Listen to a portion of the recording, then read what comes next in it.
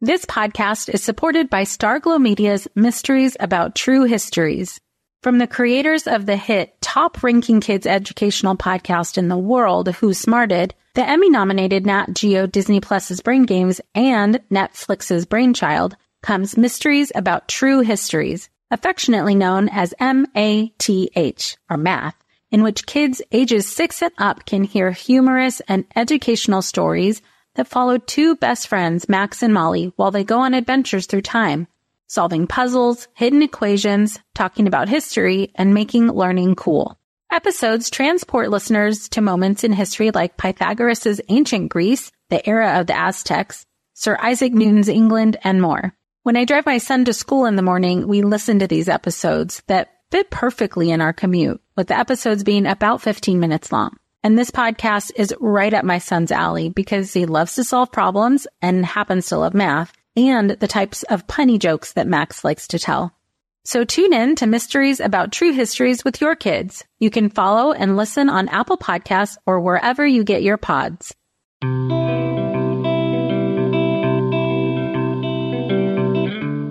Welcome to Mom and Mind, where we dive into all aspects of perinatal mental health and wellness related to pregnancy, birth, loss, postpartum, and new parenthood. It's so much more than postpartum depression.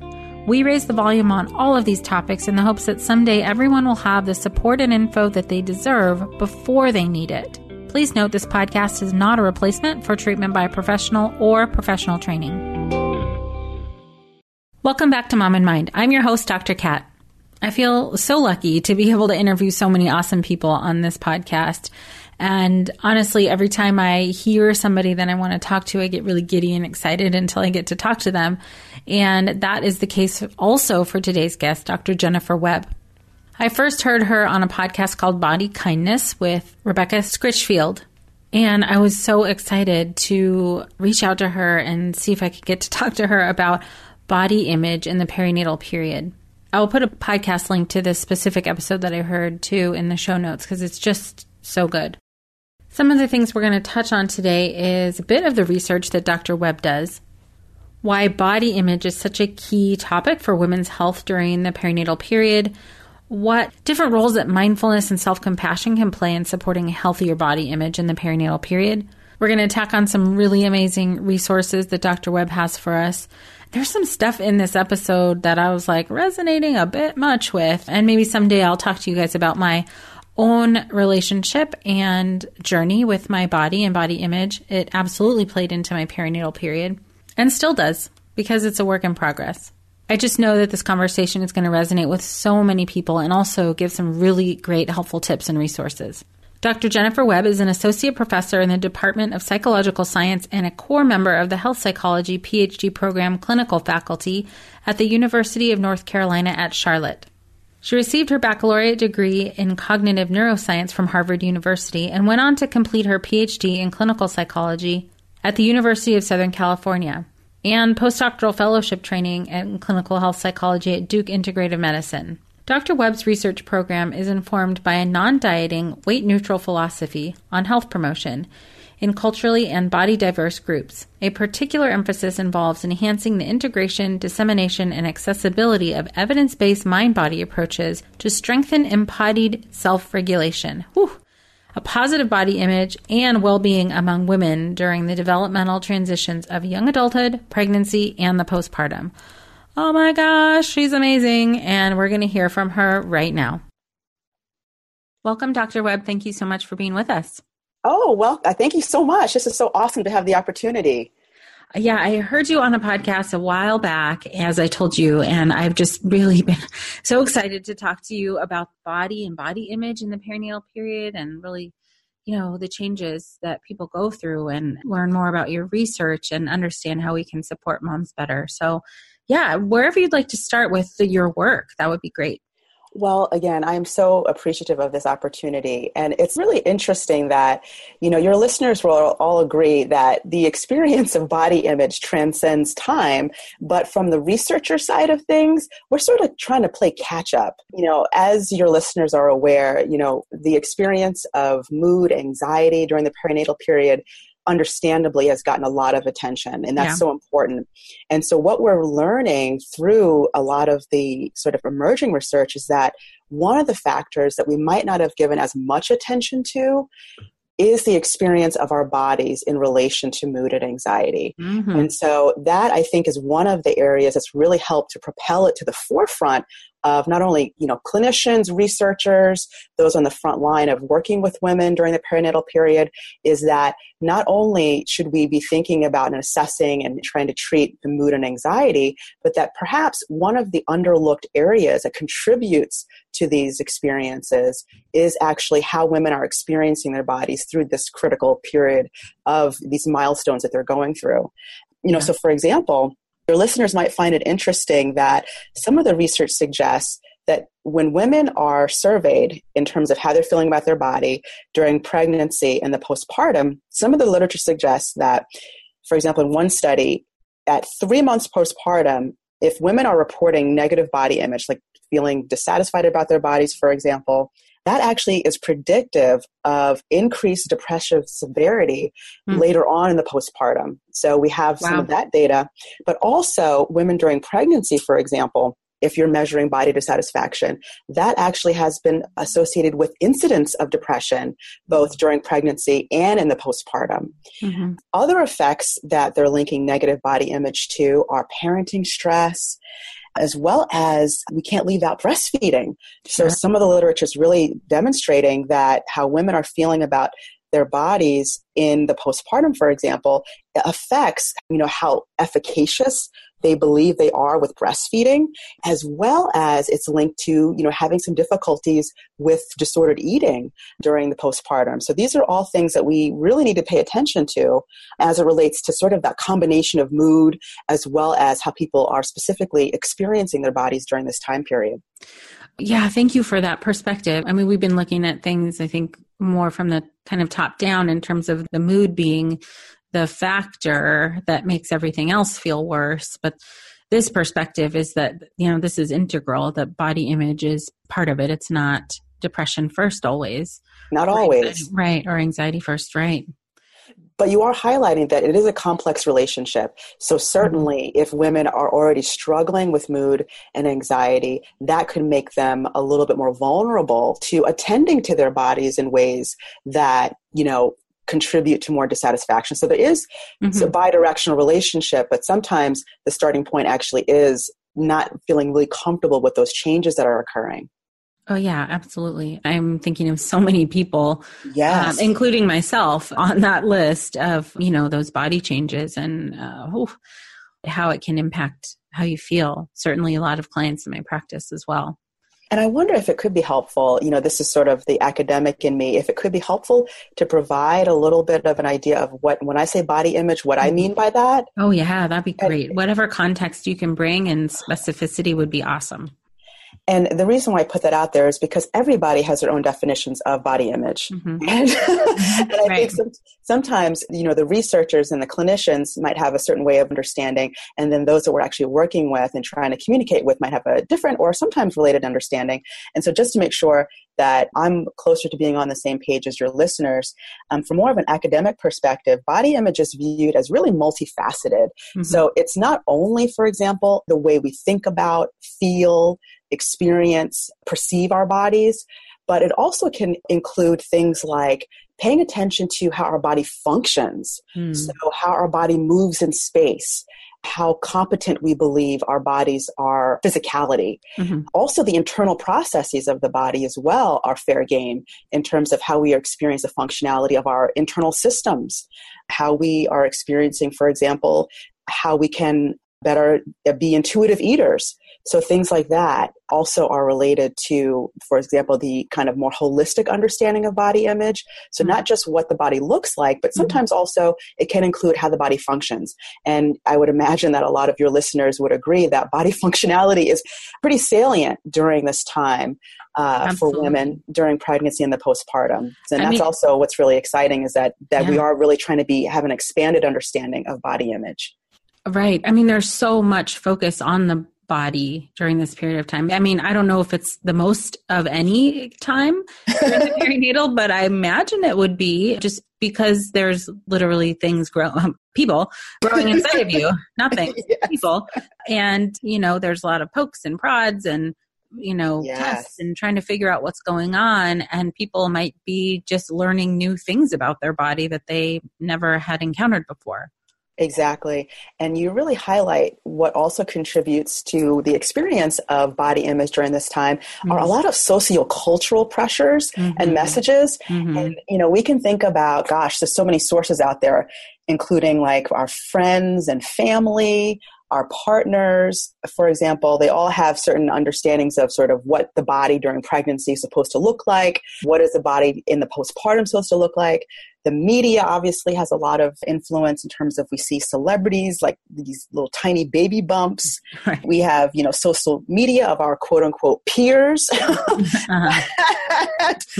we, again, don't often remember that the face that people are putting out there in social media, a lot of times is they're sort of best, cropped and filtered. And so I think that's also such an important source that we need to consider, is also the impact of social media, the media, these messages about needing to bounce back after giving birth, which can really drive a lot of the dissatisfaction and the sort of sense of urgency that women experience, particularly those who sort of buy into a lot of these Western notions of what a pregnant body is supposed to look like, as well as what a postpartum body is supposed to look like.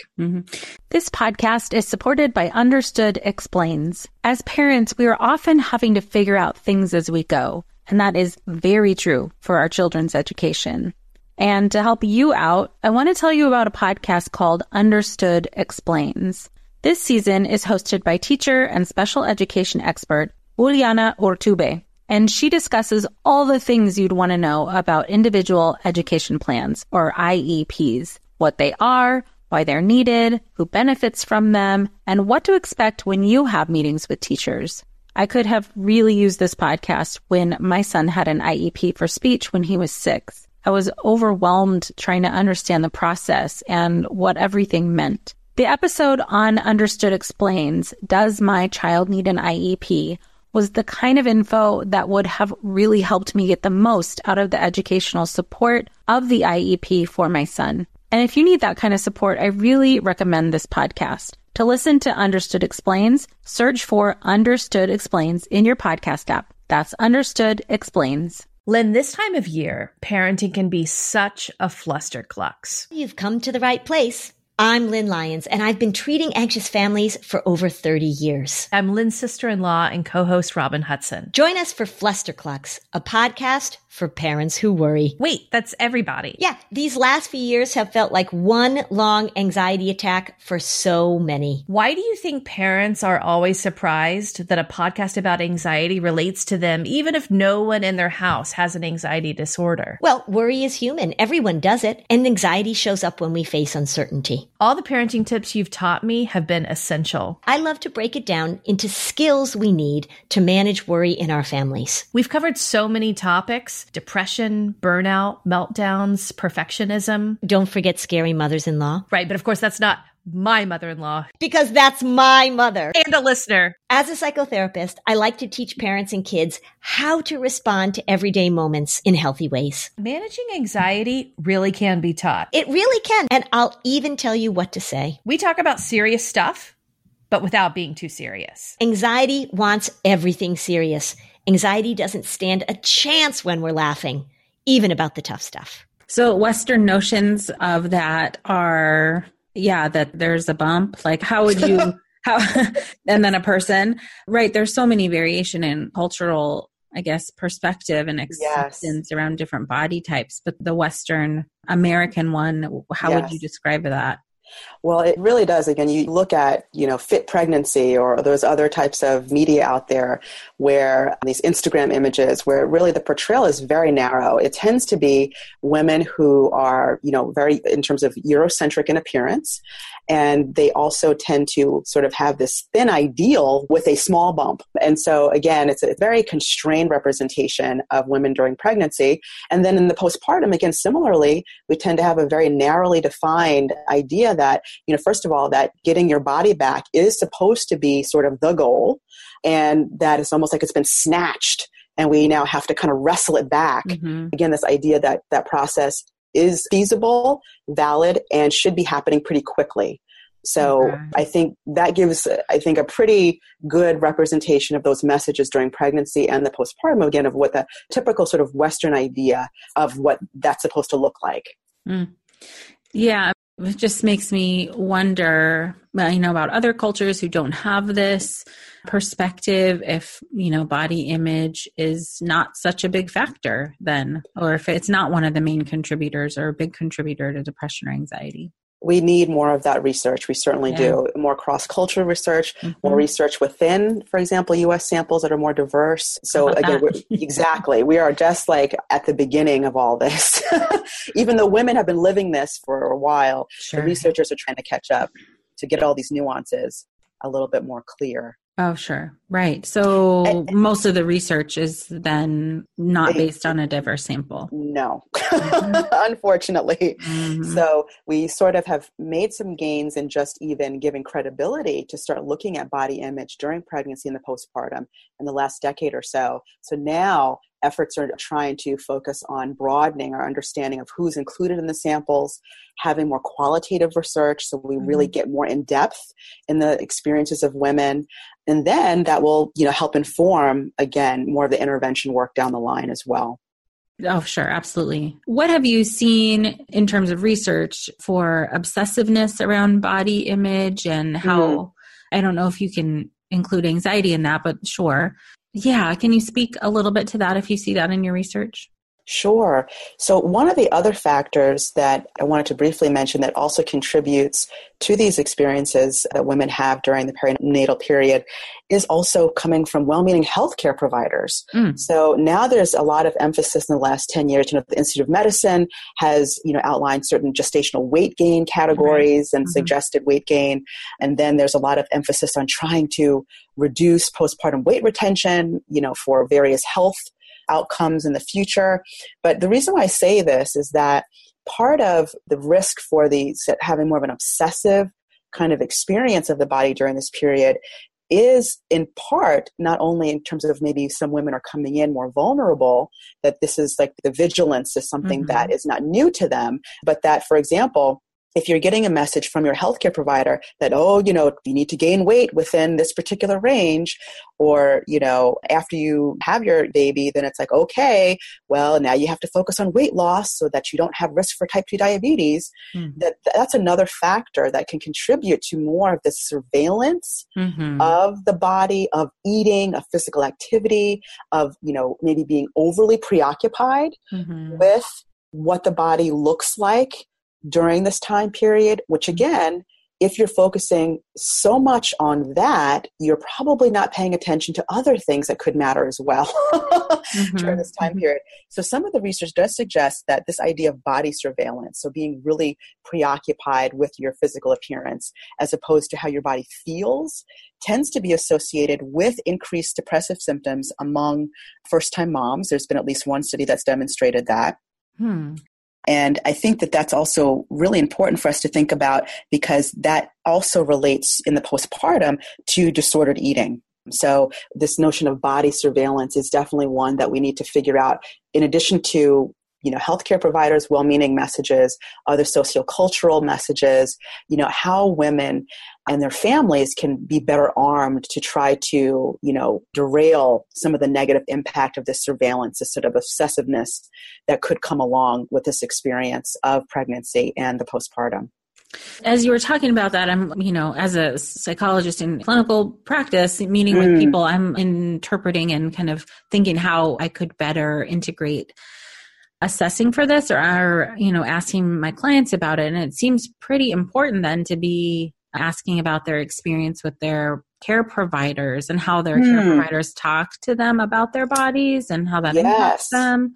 Because those are, 10-minute interactions with a provider sometimes that could potentially be impacting them for weeks or months. Oh, you're not kidding. And again, we don't always have the benefit of, also getting the provider's perspective. Right. So it's sort of like there's probably gaps even in their awareness maybe and in their training. Yeah. So we try to have compassion for that, but also, wow, what an opportunity to maybe help in terms of educating because of the framing of this obesity epidemic. There's so much attention to weight that there may be sort of unintentional negative consequences just in terms of women might not be feeling that other concerns that they have may not be given that attention because so much is given to weight and weight gain. And also, isn't there an association with if you're quote unquote overweight or obese based on, I guess, this BMI scale that I think is kind of bunk. Yes. It's not totally accurate. That if you are overweight, that also means you're unhealthy. That's the kind of association that's been made. That's not true. Oh, goodness. This is such a loaded topic, but so important. From a health at every size perspective, really the focus tends to be in more of the traditional biomedical realm that yes, weight equals health. And that has been ingrained in so many of us, not only within medical culture, public health culture, but in popular culture. And more from a health at every size perspective, there's more of a weight neutral understanding that you can't look at someone and just say, oh, I know, what their HbA1c is or what their cholesterol is. No, we focus literally on weight by being able to eyeball it. It's like, oh, of course we know that, how many stairs this person can walk up and down. So again, we're trying to understand that health itself has gotten sort of contaminated with it being just so narrowly linked to weight. And that is really dangerous. It's really dangerous. Yeah, absolutely. Yes. Absolutely. Yeah, that might be like a whole other separate entire podcast. And I think there are some really great people out there. Like the podcast that I heard you on Body Kindness is a really beautiful one. Really trying to get that message out there and unbraiding the idea that health and weight are, the same. Exactly. And I think this really does tie into the experience of negative body image that perhaps some of your higher weight listeners might experience at the hands not only of the broader cultural messages, but also possibly from the healthcare providers. Again, not necessarily that they're trying to intentionally discriminate or to send stigmatizing messages, but that could be present and operative for them, which is really undermining their well-being during this time. Right. Okay. So operationalizing that, so to speak, within the context of the client therapist or even client physician relationship is, how do we help our clients and patients cope with that? It kind of begins with this, like you were saying, health at every size conversation. That could be part of it, particularly if that is sort of a newer idea. It's definitely growing, not only in terms of grassroots, just activism, but now there's a growing body of research which is really supporting that this weight neutral approach, non-dieting weight neutral approach, really does lead to a lot of psychological and physiological health benefits that don't necessarily have anything to do with how much weight somebody is losing. So that, again, that's exciting. We all want to do the right thing to keep our bodies healthy in the long run. Enter Ritual, the obsessively researched vitamin for women. 2 easy-to-take capsules provide 9 nutrients you need to support a strong foundation for your health. I like to take it because it has everything I need. I don't need to take 15 different things to get all of those essentials. Ritual Essential for Women is the multivitamin reimagined. From D3 to omega-3, Ritual's Essential for Women helps fill gaps in a woman's diet. No nausea capsule design is gentle on an empty stomach, and there's a mint tab in every bottle to keep things fresh, so you don't get that fishy aftertaste common with most omega-3s. There's also the Ritual Essential Prenatal, which is the prenatal reborn. For those of you thinking about it, trying, and expecting, Ritual Essential Prenatal is conceived to deliver the essential nutrients from DHA to folate that a woman needs at every stage. Better health doesn't just happen overnight, and right now Ritual is offering my listeners 10% off your first 3 months. Fill in the gaps in your diet with Essential for Women, a small step that helps support a healthy foundation for your body. Visit ritual.com/momandmind to start your ritual today. That's 10% off during your first 3 months at ritual.com/momandmind. Yeah, it is. And also, we're all swimming upstream, so to speak, because we're fighting against the current of the get your body back, bounce back, Instagram, all that stuff you were saying. Yes. The constant messaging, about how to be fit and be a fit mom. And that comes with a certain image. The image of someone who has a healthier weight and is also fit isn't out there that much. That's right. There are some people really working hard at it, but it is a massive undertaking to overturn this concept. And that really does tie into, how your listeners might benefit from, being honest about their consumption of some of the media, just in terms of, because it's so accessible and we are constantly inundated with these images. How aware, how mindful are we of what we're actually viewing, and noticing that there might be a relationship between how much time we're spending, viewing some of these images and how we are feeling about our bodies. So that could be one avenue to consider, whether or not maybe that needs to maybe be cut back a little bit, or trying to find alternative role models during this time. So they're still using the same media, but perhaps those, one that comes to mind is Serena Williams, for example. It's been so amazing about her journey, throughout the process, and also in the postpartum with her struggles and challenges. And so, trying to find those role models who are portraying these experiences in a more authentic and realistic way, and not just trying to sugarcoat things or to present things in a really narrow way. Right. Absolutely. And like you're saying, if you're watching or looking at social media that is just showing this sort of bounced back bodies, then you're going to feel worse about yourself.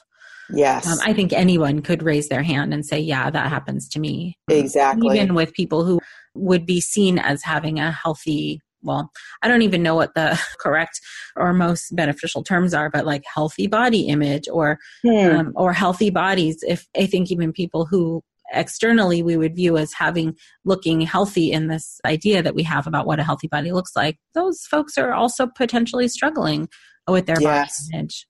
Yes. Yeah. And so I appreciate, because this idea of healthy, is one that's so loaded, because we have all these, again, different sources which are trying to tell us how to define that. And I can speak from sort of the academic side, again, from how body image researchers tend to define what's called positive body image. So one of the ways that a positive body image has really been understood is it includes sort of focusing on appreciating and accepting the body as it is, so flaws and all, perceived flaws and all too, because a lot of times we're our own worst critic.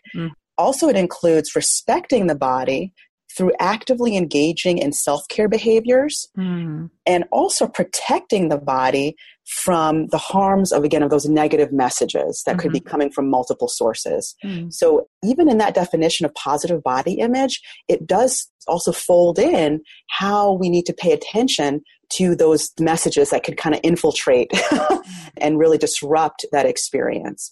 But that it's not kind of a Pollyanna-ish view that, once you have positive body image, like it's like this fixed thing that you'll never feel bad about your body again. No. So I think that's the other viewpoint, is we want to have more flexibility about our experience of the body, that there will be times we'll feel better, sometimes we'll feel worse, but it's sort of like, how do you actually manage when you're feeling worse so that you don't stay feeling like that longer than you need to? Yes. How do you do that? How do you do that? What have you seen that helps? So you mentioned acceptance. Yes. Which is hard for a lot of people. Boy. Well, particularly, that is so true, particularly when we think about acceptance in this kind of like surrendering resignation, like I'm like white knuckling it, like I'm through clenched teeth, right? So that kind of acceptance is probably more what we might think of in terms of accepting the body. But from the perspective of maybe more mindfulness and self-compassion perspectives on acceptance, it's more about just being aware of what is that it's maybe not what you want it to be, but that in addition to that evaluation, we're often saying we don't want to have those thoughts, those feelings. So what these approaches tend to try to focus more on is not only making peace with those negative thoughts or evaluations, those feelings, emotions we have about our body, but we also sometimes don't want to even have those experiences. And that puts a lot of pressure on trying to get rid of those thoughts, of those emotions, of those physical sensations. And that helps to actually keep those experiences around longer than they need to. Oh my gosh. Okay. So yeah, it's almost like a resentment Yes. that you have to deal with this in the first place. Yes. Yeah. And so the acceptance is like, oh, okay, I am having the thought that I don't like these stretch marks. Okay. And just kind of sitting with that, as opposed to, okay, I'm having the thought I don't like these stretch marks, and I don't like having the thought that I don't like the stretch mark. So it's sort of like, and then you get wrapped up in it, and understandably so, because that's how our minds tend to be wired. Sure. So a lot of these practices that come out of more Buddhist traditions really are trying to take a step back, have more of an observer stance on our experience. And it doesn't mean that we like what's going on, but we realize it's happening. Okay. It's present right now. Here we are. Exactly. Here we are. Yeah, I can really hear that. And I see that a lot. And also absolutely personally experience that resentment, and to your point, it seems to be that this is going to be an ongoing practice in self-compassion. Exactly. Like you're going to have multiple times where your body goes through changes, not only, certainly pregnancy or postpartum or loss, perinatal loss, then, breastfeeding and then, or not, and then weaning from that, and then getting your period back or not, and, menopause. And there's so many different life changes that also bring about body changes that this skill will be useful for. Indeed. And what's really exciting is Dr. Lisa Rubin has done some work with women during pregnancy and has demonstrated that when women report expressing greater appreciation and awareness of their body's functionality during this time, it tends to be associated with lower depression, as well as less participation in unhealthy prenatal behaviors. And so this means, women who might be, reporting not getting sufficient sleep, maybe their eating habits are poor. They're also perhaps not able to prioritize exercise and vitamin intake. So the flip side of that is, again, so women who are actually paying more attention to and are appreciating those experiences of the body, even if they could be uncomfortable, that these tend to be also associated with some of those other behaviors that we talked about, kind of self-care behaviors that support more of a positive body image during this time. But that, like we're trying to really have folks think about, is that this is almost a lifestyle. So this is not something that, okay, well, it's just during this period of time I need to do this. This is more of a commitment. And what's exciting is that the research is showing that mindfulness, self-compassion, other mind-body practices like yoga have certainly made a lot of inroads in supporting positive body image.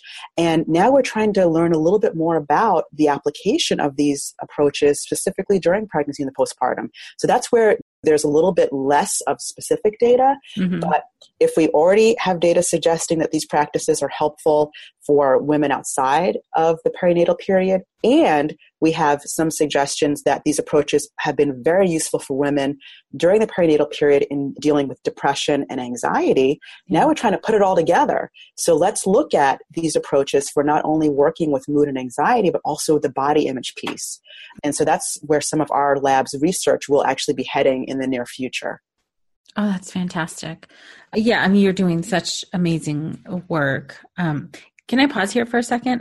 Please. And do you, in terms of the work that you are doing, are there specific studies, or is there anything that you would want people to know about that's going on right now, or like more of what's coming up? Oh, sure. So one of the studies that was very preliminary, that was also in collaboration with Rebecca Scritchfield, we had a sample of about 77 women, and this included women along the trajectory of during pregnancy, early postpartum, and having children under the age of 5. So that was like a combined sample. And we gave them measures of depression, body image, as well as mindful self-care. And in this, again, very preliminary study, we were able to show that negative body image helped to explain why higher depression was associated with lower mindful self-care in that combined sample. So that's one of the studies that was really nice to kind of, help us to kind of get a foothold in this. And then what we're doing right now is I'm in the process of writing a grant to NIH that hopefully will support adapting Rebecca's body kindness approach specifically for women during the postpartum. Oh, that'd be fantastic. Hello, you sentient ball of stardust. My name is Casey Davis. I'm a therapist and I'm an author of the book, How to Keep House While Drowning, where I talk about ways to make it a little bit easier to take care of yourself when you're overwhelmed, stressed, have mental health issues, physical health issues, or maybe you're just in a hard season of life. Maybe you're looking for a place that you can come and listen to some practical advice. This is a podcast for all of the self-help rejects.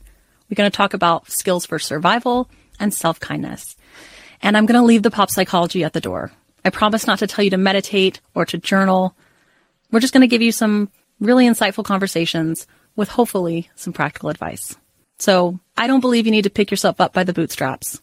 I don't want you to just try harder, and I don't believe that laziness exists. So join me over on Struggle Care, where we can find compassionate solutions that help us function a little bit better. No one told us the truth about parenthood. Why? This is the podcast everyone needed before they had kids, because now that those little ones are here, there is a lot to unpack. I'm Rachel Shepardota, and I am your host for the podcast No One Told Us, where we tell the truth about parenting and let you in on all the stuff you really should have known about before having kids. I am the founder of Hey Sleepy Baby, but this podcast is so much more than sleep. We'll be diving into all the topics that you really care about and need to know while you do your best job raising those adorable, tiny humans. Our goal is to just make you feel less alone and less overwhelmed. There are so many things that no one tells us before becoming a parent, and I think that we should really pull back the curtain on becoming a first-time or second-time mom or dad to share the good, the bad, and the ugly. We'll have a little education, a little fun, and a whole lot of heart that goes into each and every episode. So join me and our amazing guests each week to hear us talk about what no one told us. Oh my gosh. It takes Did a you village. hear that, NIH? Get on that. Exactly. Thank you. That would be amazing. Yeah. Anyone who knows anyone at NIH, get this pushed through.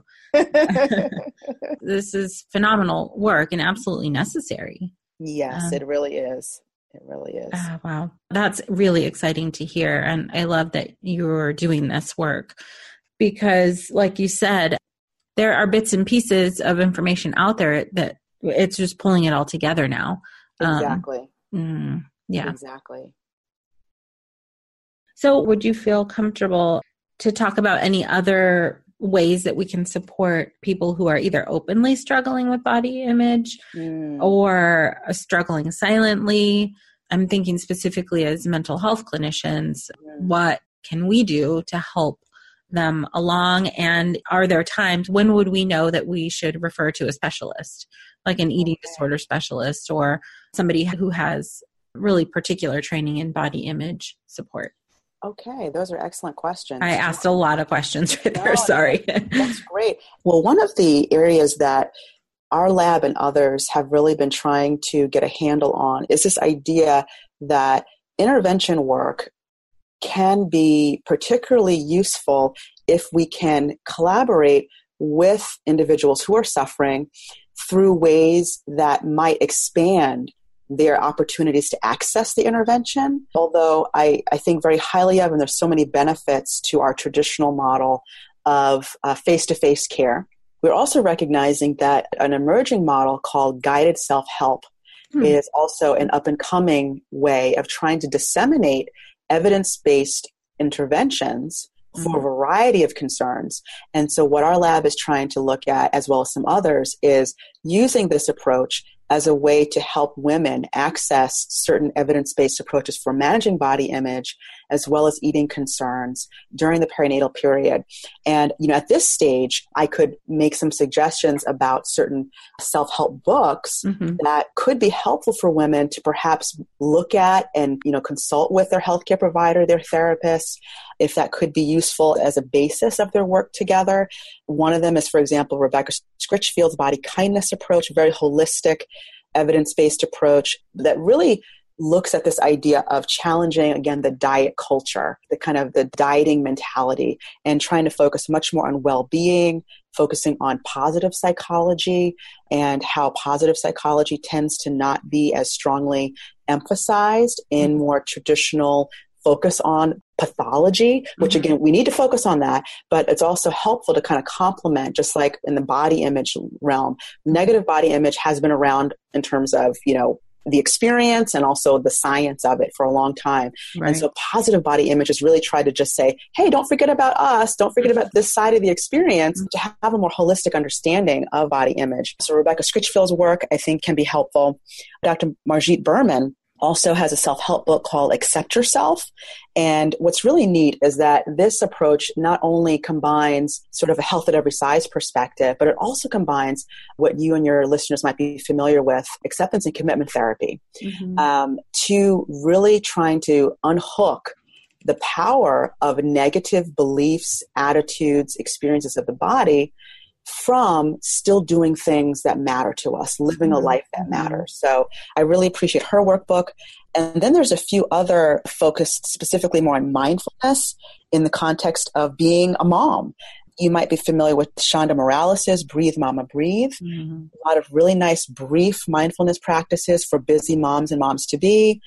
Mindful Motherhood by Dr. Cassandra Vieten.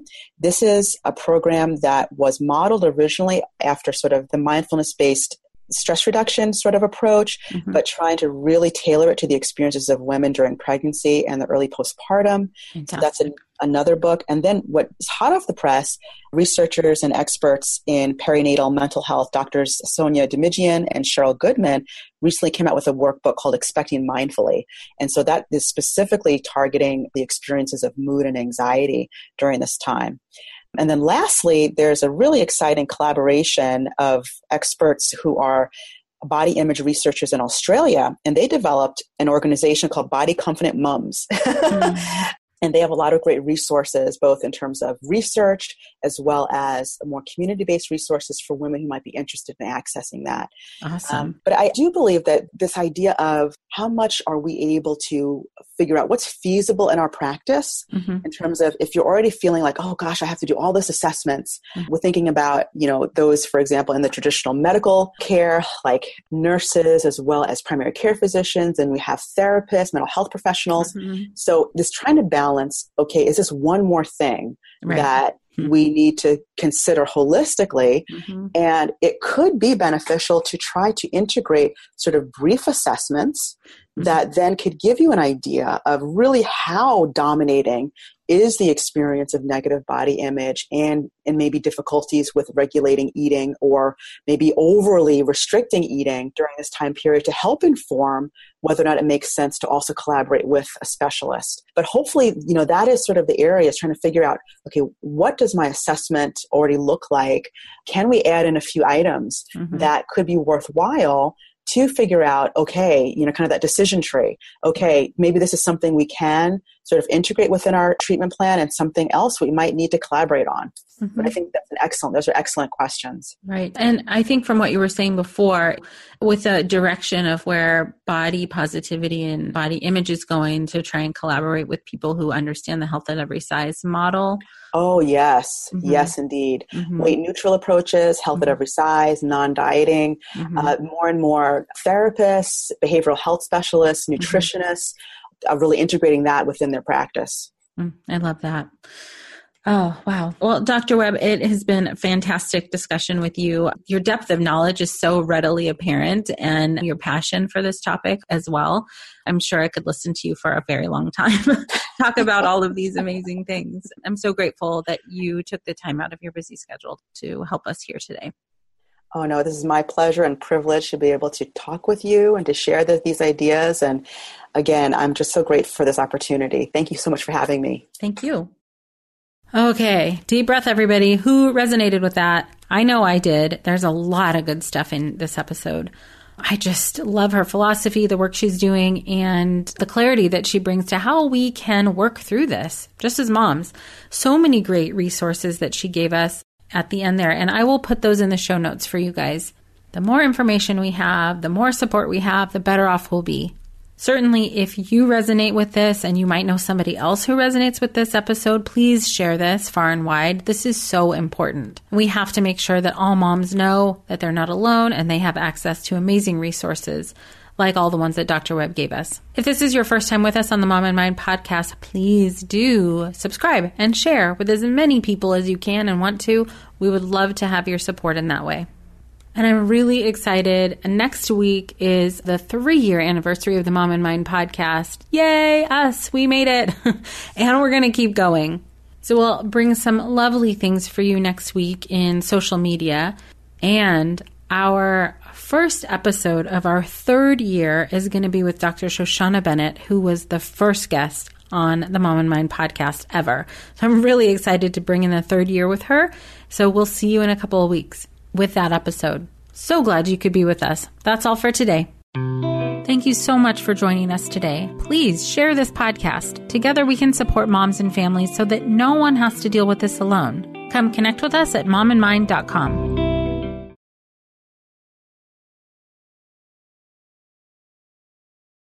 Hello, you sentient ball of stardust. My name is Casey Davis. I'm a therapist and I'm an author of the book, How to Keep House While Drowning, where I talk about ways to make it a little bit easier to take care of yourself when you're overwhelmed, stressed, have mental health issues, physical health issues, or maybe you're just in a hard season of life. Maybe you're looking for a place that you can come and listen to some practical advice. This is a podcast for all of the self-help rejects. We're going to talk about skills for survival and self-kindness. And I'm going to leave the pop psychology at the door. I promise not to tell you to meditate or to journal. We're just going to give you some really insightful conversations with hopefully some practical advice. So I don't believe you need to pick yourself up by the bootstraps. I don't want you to just try harder, and I don't believe that laziness exists. So join me over on Struggle Care, where we can find compassionate solutions that help us function a little bit better.